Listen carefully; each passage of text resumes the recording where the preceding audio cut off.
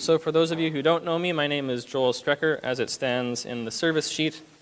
I work part-time at St. John's doing community group type things, and I have the tremendous privilege of preaching today. So our portion of Scripture is what was just read to us, Matthew 11, 1 to 15. If you have a pew Bible in front of you, it'll be helpful to turn to it. Then you can follow along with what I'm saying, and you can keep me honest, because we're all sitting under the authority of Scripture together. Now, if you're new, or if you've been away for a while, we're going through the Gospel according to Matthew. We started with chapter 8 some weeks ago, and that was when Jesus began his healing ministry. The Sermon on the Mount was the teaching ministry. Now we're in the healing ministry. That goes to the end of chapter 9. Chapter 10, Jesus gathers his 12 disciples and sends them out on mission with that memorable line, "Behold, I am sending you out as sheep amidst wolves." He promises both persecution from man and comfort from the Father. To be a follower of Jesus is to take up our cross. Now that mission-oriented section comes to an end with 11 verse 1, and the focus shifts back onto Jesus. And interestingly enough, there's no record of the disciples' mission or how it went.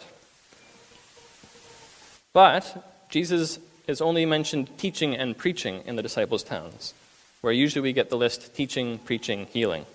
So maybe they are actually in a healing ministry. We don't really know. But the focus is on Jesus.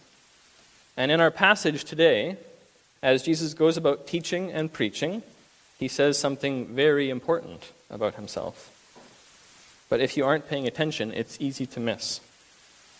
That's why he finishes his teaching with the line, "He who has ears, let him hear." So, the camera stays pointed on Jesus as the disciples maybe go out on mission. And now we're in a new section of Matthew. No commentator totally agrees how to divide it up, what the themes are, but one way we can frame this next section is as responses to Jesus. Who do you think he is? The first responder is John the Baptist. What's John's response? He's uncertain. Verse 2. When John heard in prison about the deeds of the Christ, he sent word by his disciples and said to him, "Are you the one who is to come?" Now, at first blush, John's confusion might seem a little bit confusing, right? Isn't John the messenger who prepared the way for the Messiah? Didn't he see the Spirit descend like a dove upon Jesus when he was baptized in the Jordan? Now, historically, many leaders in the church were uncomfortable with the idea of a doubting John. So in their sermons and commentaries, they conclude John wasn't actually in doubt. It was all a ruse John undertook for the sake of his disciples, who needed to look more closely at Jesus. So he kind of has a little bit of subterfuge. I don't really know Jesus. You guys go find out what he's on about, right? And we already know the disciples of John are a little bit out of sync, right? If you go back to Matthew 9, they ask some questions or they misunderstand what's going on. But the problem is the plain sense of the text portrays a doubting John. And if you go back to the Greek, it's even clearer than in English. John's disciples are going on John's behalf as his representatives in order that he, John, can have a conversation with the Christ while he's in prison. So why is John doubting? Now we know John was a faithful servant of the Lord, set apart for a special task. An angel appeared to his father Zechariah to announce his birth in Luke. He was given the gift of the Holy Spirit even in the womb, so that when Jesus passed by in utero, John leapt for joy in his mother's belly. John responded faithfully to God's call. He accepted the ministry that was given to him. He went out into the wilderness to prepare the people for the arrival of their Lord. When he was confronted by a corrupt status quo, he didn't back down. He rebuked the spiritual and political leaders. That's why he's in prison right now, because he spoke out against Herod. And John even gets to baptize Jesus in the Jordan to fulfill all righteousness, so Jesus can begin his ministry. John is, with no exaggeration, a remarkable prophet of the Lord. And although Matthew doesn't explicitly tell us why John doubts that Jesus is the Messiah, there's probably two reasons why he's struggling with Jesus' ministry. First, because he does not understand Jesus' power. Second, because he does not understand Jesus' love. So John seems to misunderstand the way Jesus is exercising power, because John was probably expecting Jesus to bring religious and political transformation. That was actually a really common expectation during Jesus' time. The Messiah would come, he'd restore kingship, temple, land. So, for example, at the end of Zephaniah, chapter 3, we get this: "Behold, at that time I," that's the Lord, "will deal with all your oppressors. I will save the lame and gather the outcast. I will change their shame into praise and renown in all the earth." And how could a nation's fortunes be restored without purifying the land of false shepherds and Gentile oppressors? Now we get a sense John is expecting something like this from the Messiah, because in his sermon to the Pharisees and Sadducees back in Matthew 3, he says this: "I baptize you with water, but he who is coming after me is mightier. He will baptize you with the Holy Spirit and fire. His winnowing fork is in his hand. He will clear his threshing floor and gather his wheat into the barn. The chaff he will burn with unquenchable fire." Now that is stern, uncompromising stuff. John is speaking about a final reckoning, which comes when the one coming after John comes. And this doesn't seem to be happening in Jesus' ministry. So John asks Jesus, "Are you the one who is to come?" But there's a second way that John struggles with Jesus' identity, I think, and it's more personal. So we read in Isaiah 42, for example, about the servant of the Lord who will bring salvation. And the Lord says this: "I will give you as a covenant for the people, a light for the nations, to open the eyes that are blind, to bring out the prisoner from the dungeon." And where's John? He's in prison, right? So when John hears about the remarkable deeds of Jesus, it's easy to see why he would wonder. He hears all these wonderful things and asks, "Jesus, if you are the one who is to come, why am I still here? Can't you deliver me? Don't you care?" And Jesus responds to John's questions with a record of his deeds and words. Verse 4. Jesus answered, "Go and tell John what you hear and see." And that's kind of interesting too, because Jesus could have said, "Yes, I am the one who is to come," and gone about his day. But in this, the heart Jesus has for John is revealed. He's gently reminding John about what John has already heard and seen. The blind receive sight, the lame walk, lepers are cleansed, the deaf hear. This is exactly what God promised.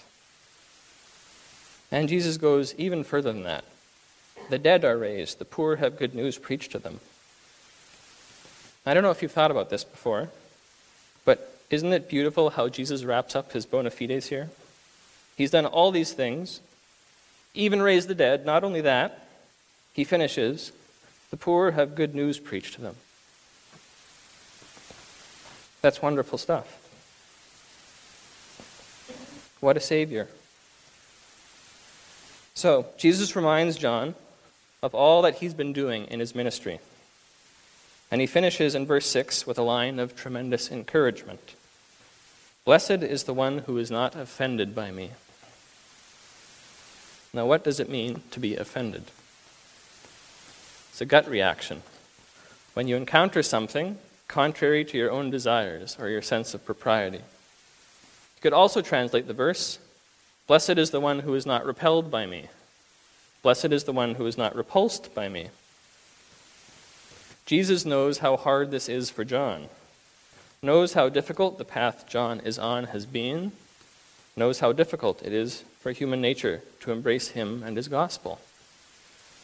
And so all he asks of John is that he not be offended by the way in which he is liberating the world and fulfilling all of God's promises. Anyone who can embrace such a Lord and trust in his power and his care will be blessed. Now, I think it needs to be said that Jesus is not apologizing for his lordship here. His lordship needs no defense. But in his tender compassion, Jesus is stooping down to gather in a little child who is struggling with a moment of doubt. Blessed is the one who in the midst of confusion and doubt does not turn from me. And I don't know about you, but hearing about John struggling, this titan of faith, is tremendously encouraging. And the relevance it has for our own lives is quite clear.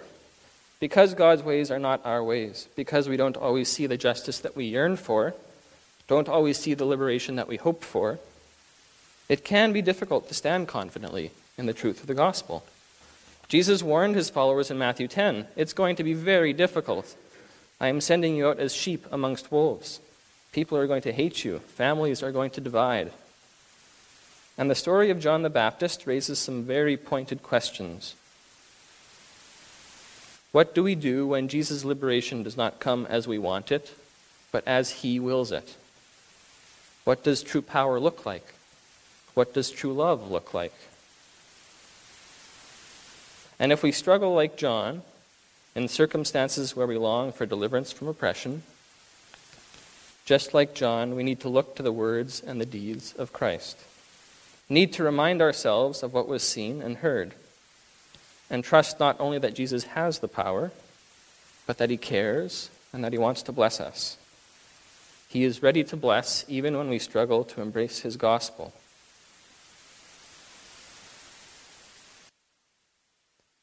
So John's disciples leave to give this gospel message to their leader. And as they go, Jesus transitions into a sneaky little sermon on John's identity. One might say he's being as wise as a serpent and innocent as a dove. Wise because he knows what's in our hearts. Innocent because although he knows, he does not despise us. And instead, desires to draw us in. And in this short but very important instruction, Jesus begins by contrasting John with two images, a shaking reed and comfy nobility. Now both images highlight the fact John has come to prepare the hearts of the people for the arrival of the Lord. He was not sent to make people feel good about themselves. That's the reed shaking in the wind. He wasn't sent to rub elbows with the rich and famous or to curry favor. He came preaching, repent, the kingdom of heaven is at hand. And we've already discussed some of the remarkable aspects of John's ministry. Here, Jesus draws the crowd's attention to the fact John is a prophet fulfilling a prophecy. Specifically, the final prophecy from the final Old Testament prophet, Malachi, which is who Jesus quotes in verse 10. Except, Jesus is doing something really unique here.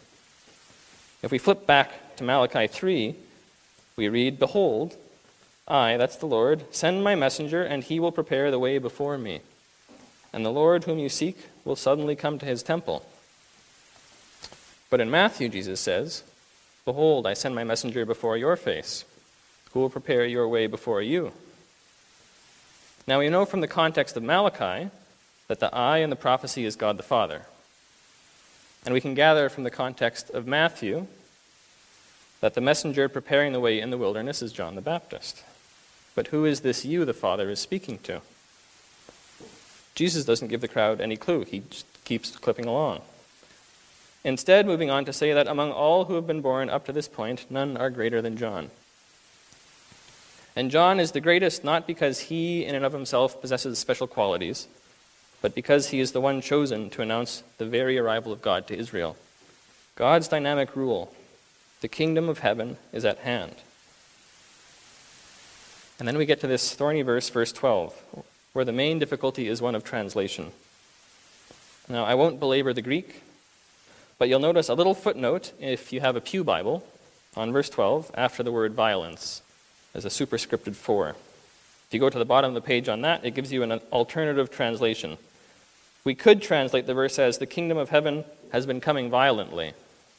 Not violent in the sense of bloody, but in the sense of forceful, with power. Now, personally, I think Jesus is playing on words here. For the violence of the kingdom of heaven is nothing like the power of the violent ones who seek to oppose it. And if you are willing to accept this translation, what Jesus is saying is from the days of John the Baptist until Jesus' ministry, the kingdom of heaven has been coming forcefully, with power. This fits well with what we've seen of them. The kingdom of heaven has been advancing forcefully, and the violent have sought to take it by force. First they imprisoned John. Soon they will imprison and crucify the Messiah. So then the logic of these verses, 11 to 14, is this. The kingdom of heaven is not only near, but powerfully so. That's why John is the greatest. He heralds the end of an age. The law and the prophets prophesied up until John. They were pointing to someone. Now their function has been complete. John marks the end. That's also why the least in the kingdom of heaven is greater than John, because God is accomplishing something utterly new, something coming after John. And this new thing comes after John because John is Elijah. And if you are willing to accept that John is Elijah, the day of the Lord has come, just as Malachi announced it would. So he who has ears, let him hear. Now Jesus has just offered a profoundly dense argument. On the first read through the passage, you might well have been thinking, wait, what? And then had to go back through a second or a third or a fourth time. And the crowds to which Jesus spoke were probably in a similar boat.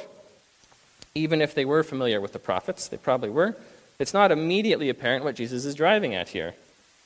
But there's one last piece of the puzzle that will hopefully bring everything into focus. And that's the phrase Jesus uses in verse 15. Whoever has ears, let him hear. Now the importance of hearing and seeing in response to revelation that occurs a few times in the Old Testament. We get it in Ezekiel chapter 12, in Isaiah chapter 6, which Jesus himself will quote in a few chapters. In Jeremiah 5, witnessing Israel's rebellion, the Lord proclaims, Hear this, O foolish and senseless people, who have eyes but see not, who have ears but hear not. Do you not fear me? The danger which the Lord warns of through the prophets is the danger of hardening their hearts. The danger that arises when a person beholds the revelation of the Lord, but turns a blind eye, hears his words, and does not attend to them. Jesus' conclusion is both an invitation and a warning. An invitation to receive, and a warning not to ignore. And here I think it's helpful to go back to verse 10, that Jesus passed over so quickly, where he quotes Malachi 3. Because if the kingdom of heaven is at hand, if John is Elijah, the one who comes before the Lord, then Jesus' quotation is a remarkable moment of revelation, where the Father speaks to the Son, both of whom are God. This is history defining. And that's what makes Jesus' teaching here so striking. He's hiding in plain sight, telling the crowds precisely who he is, and yet concealing it just enough that you can miss the point. Telling them he is the Lord coming in power to claim his throne, and not telling them. But once you've heard it, you're on the hook, forced into a confrontation with the Lord of the universe. And when the gospel comes to us, when we encounter Jesus in the scriptures, that which the apostles heard and saw, that which the disciples of John the Baptist heard and saw, when we are confronted by this, God in the flesh, a response is required of us. We cannot pretend we haven't heard. We must either embrace him or harden our hearts. Do we acknowledge Jesus' lordship or do we not? Do we trust his power and his love or do we not? In what areas of our life do we doubt him? And Jesus knows this is no easy thing to embrace. He knows our sinful nature has a positively allergic reaction to his presence. Knows we want to be little gods of our own little kingdoms. Knows we doubt him when trials come. And just as he said to John the Baptist, he says to all of us, Blessed is the one who is not offended by me. Amen.